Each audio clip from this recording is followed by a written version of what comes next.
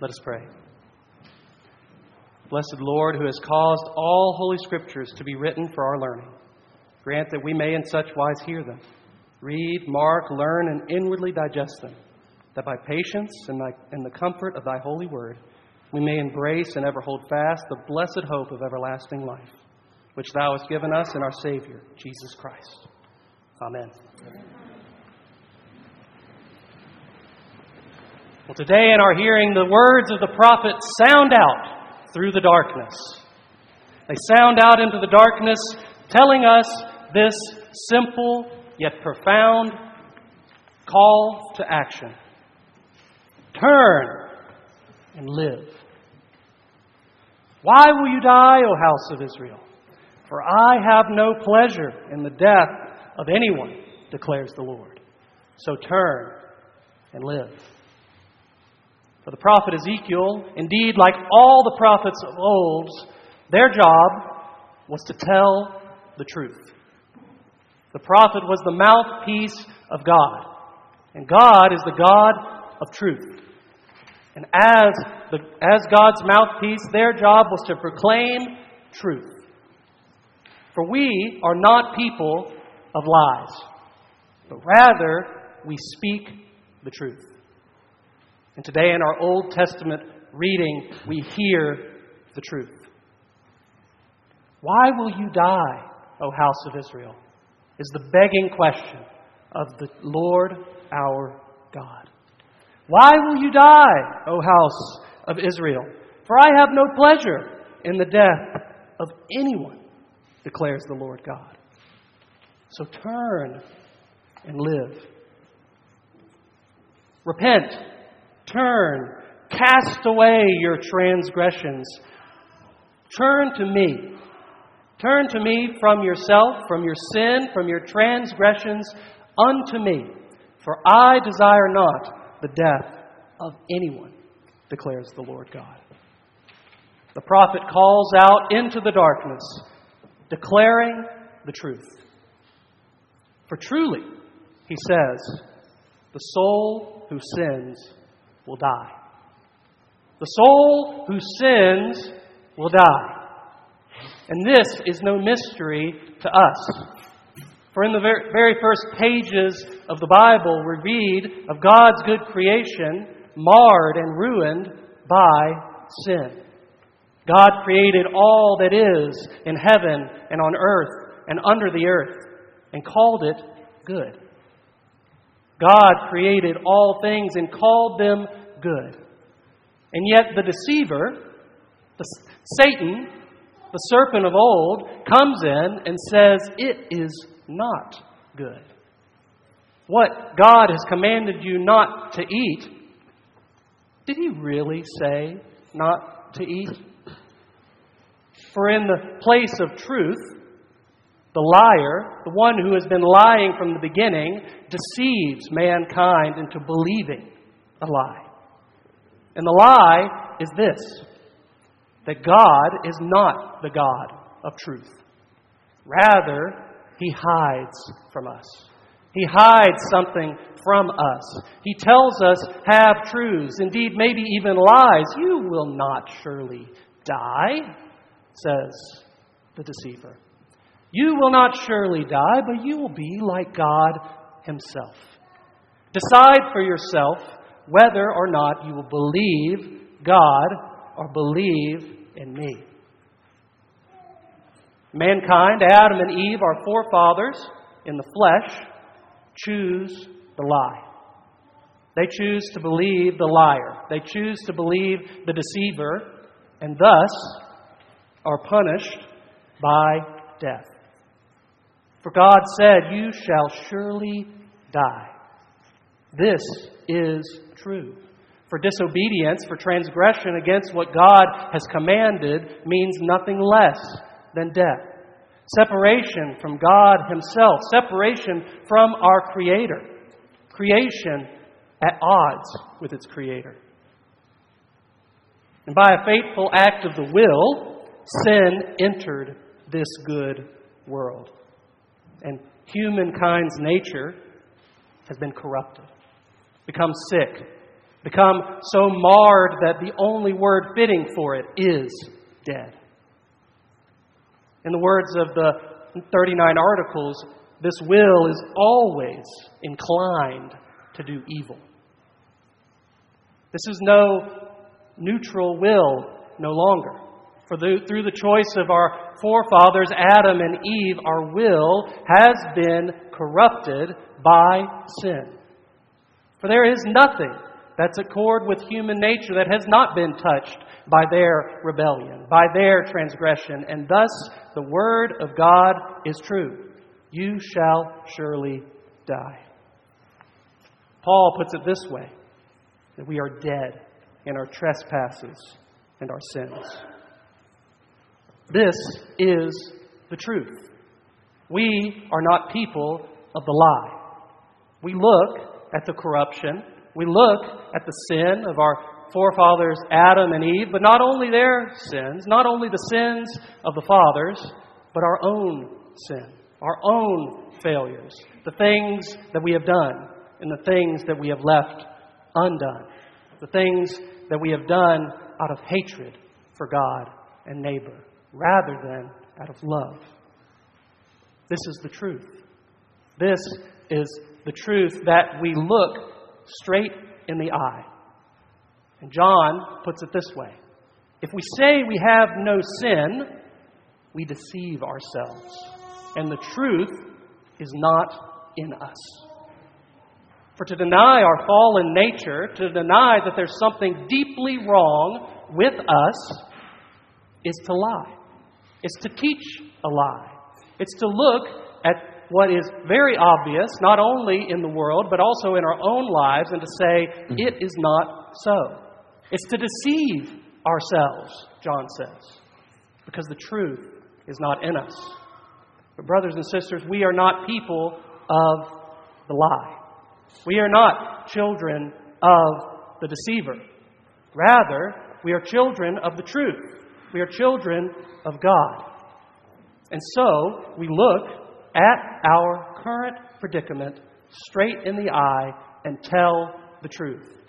We say with the words of the prophet, the soul of the man who sins shall die.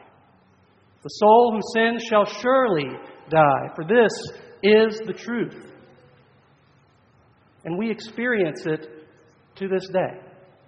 We experience it in our daily lives, not only with the death of those who surround us, but also the death that surrounds our culture, the death that surrounds our people, the death that surrounds our nation.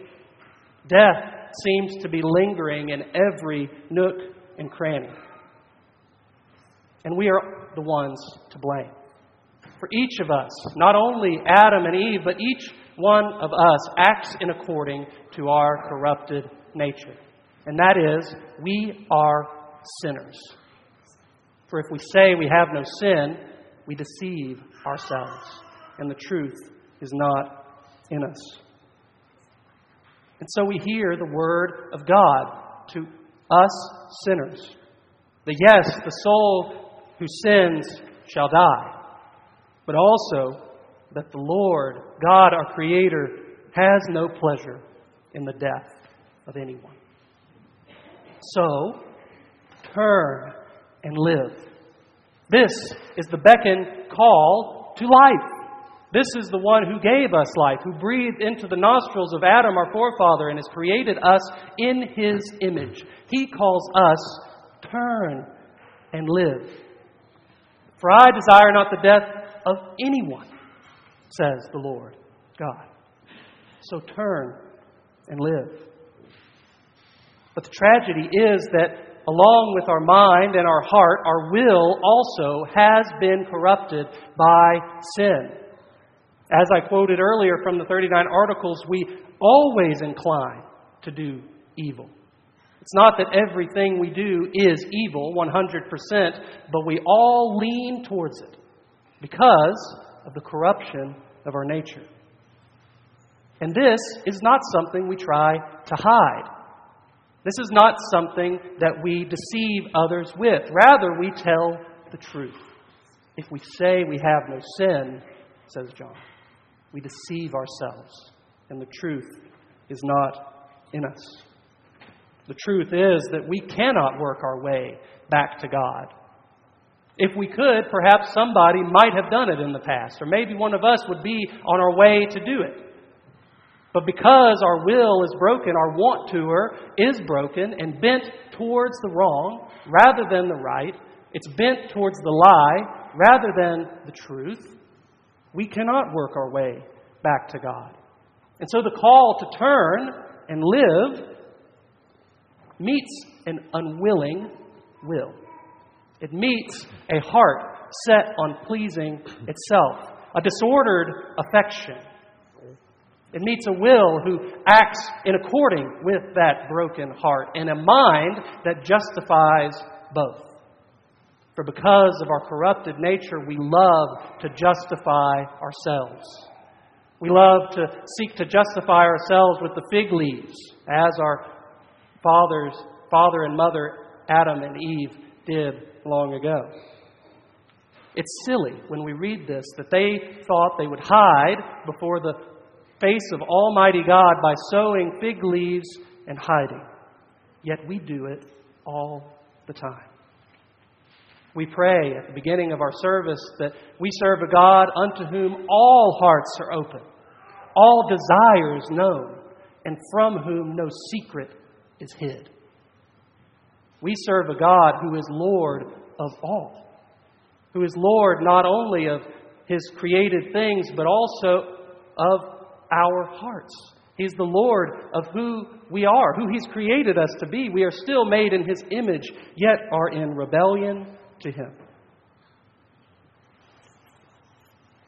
And this is true. This is true that we are deeply marred by the mark of sin. So deeply so that we cannot turn ourselves, but rather must be turned by Almighty God. For Jesus' first words in His ministry, according to St. Mark, are these: repent and believe in the gospel. For we are people who turn. We are people of repentance. Every day in the daily office, every Sunday at our celebration of Holy Communion, we confess our sins before Almighty God. We confess our sins because we do not believe the lie, but rather believe the truth that we are people in need. We are people who need desperately to be turned back to Almighty God. And so we hear the word, turn and live. We hear the words that St. John said, that if we say we have no sin, we deceive ourselves, and the truth is not in us.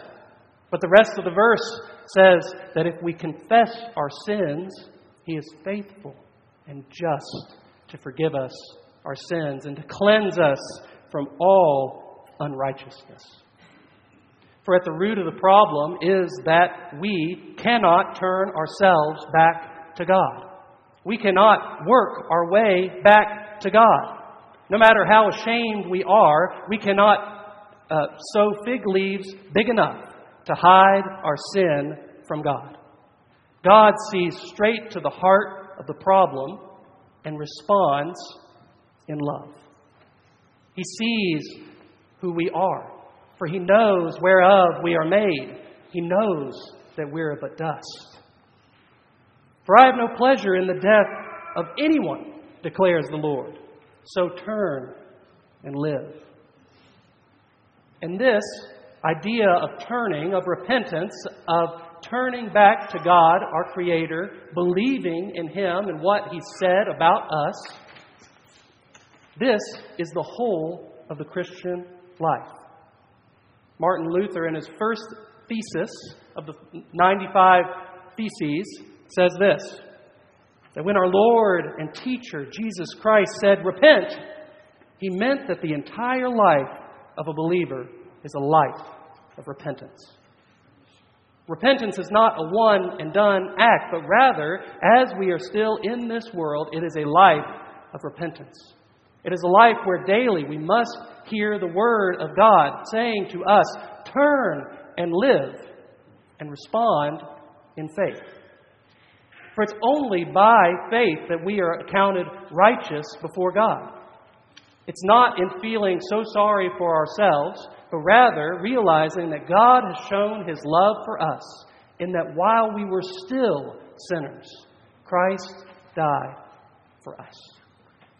It's realizing that one is righteous by trusting in the righteous one, the one who suffered on behalf of sinners, the one who suffered death and was buried and was raised to life on the third day for us.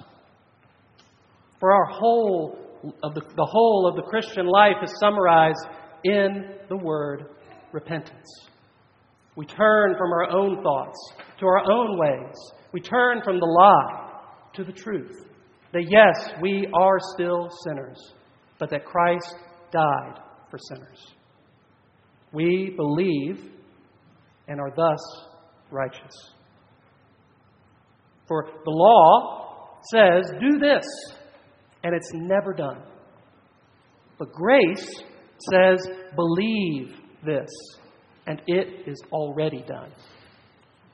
The law says, do this, and it is never done. But grace says, believe this, and it is already done.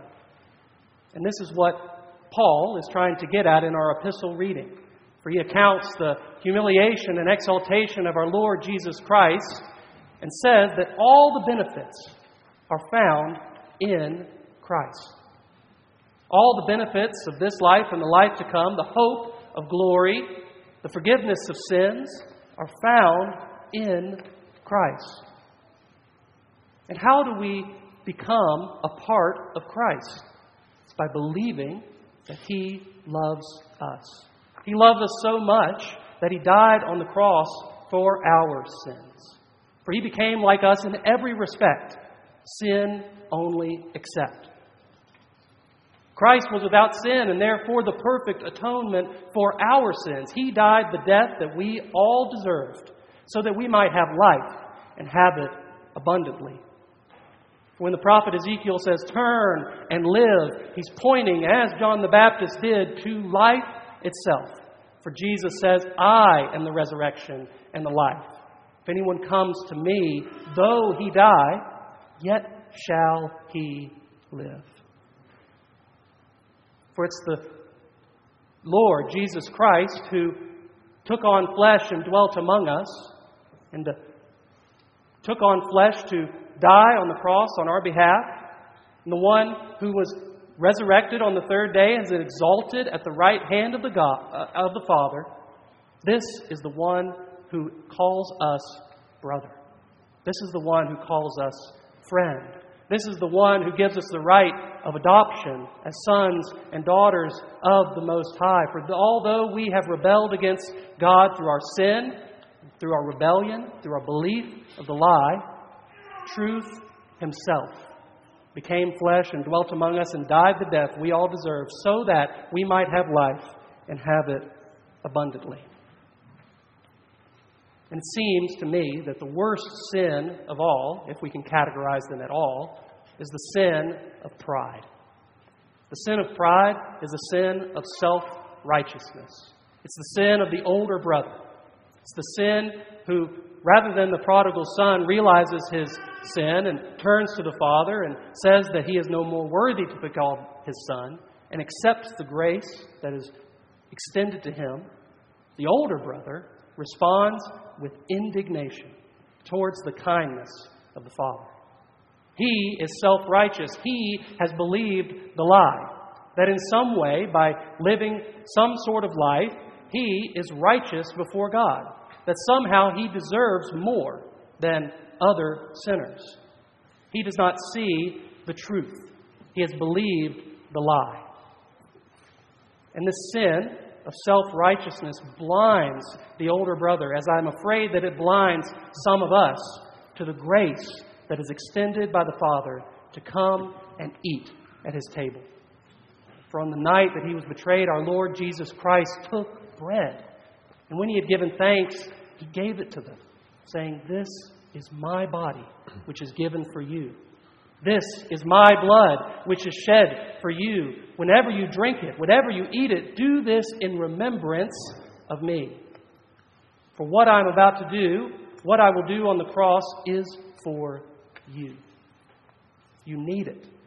Don't believe the lie that you are not a sinner. You need the cross just as much as the one to your left and to your right. We need to be turned. We need to be turned back to God, for we have rebelled against Him, both by being a part of the human race, but also through our own actions and thoughts. But God has extended His mercy through Christ, that in Him, in baptism, we have all the benefits of Christ for us. We believe and are therefore accounted righteous before God. Love bids us welcome. And so let us hear the bidding call of a loving God who desires not the death of sinners, but that they may turn from their wickedness and live. Turn to the one who had no wickedness in Him. Turn to the righteous one. Turn to Him in faith and believe. Renew your faith daily. Turn to Him daily. Hear the gospel afresh. Remember your baptism, for you are a bigger sinner than you may realize. Remember your baptism daily. Renew your faith in the living God, because He has died and He has risen, and He will come again. This is the mystery of our faith. This is the confession that we hold to, and we find in it life. So, if you've trusted Christ, if you've been baptized into Him, renew your faith today. Remember your baptism. Perhaps as you walk by the font going out, cross yourself, remembering your baptism, remembering the waters by which you have been saved, because you are not your own. You were bought with a price. You are not your own, for someone died on your behalf. And so turn to Him again today. And if you haven't trusted in Him, I pray that you turn to Him today. Turn to the one who loved you so much that He died upon the cross for your sins and was raised to life for your justification, and is seated at the right hand of the Father, interceding for us to God the Father. Return to your baptism today, beloved.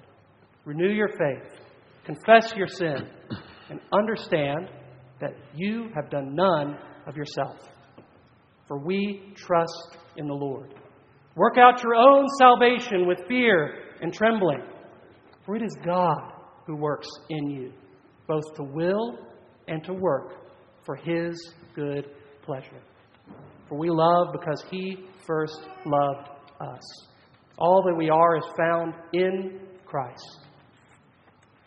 All that we are is found in Him who was crucified on our behalf. And so, brothers and sisters, turn and live.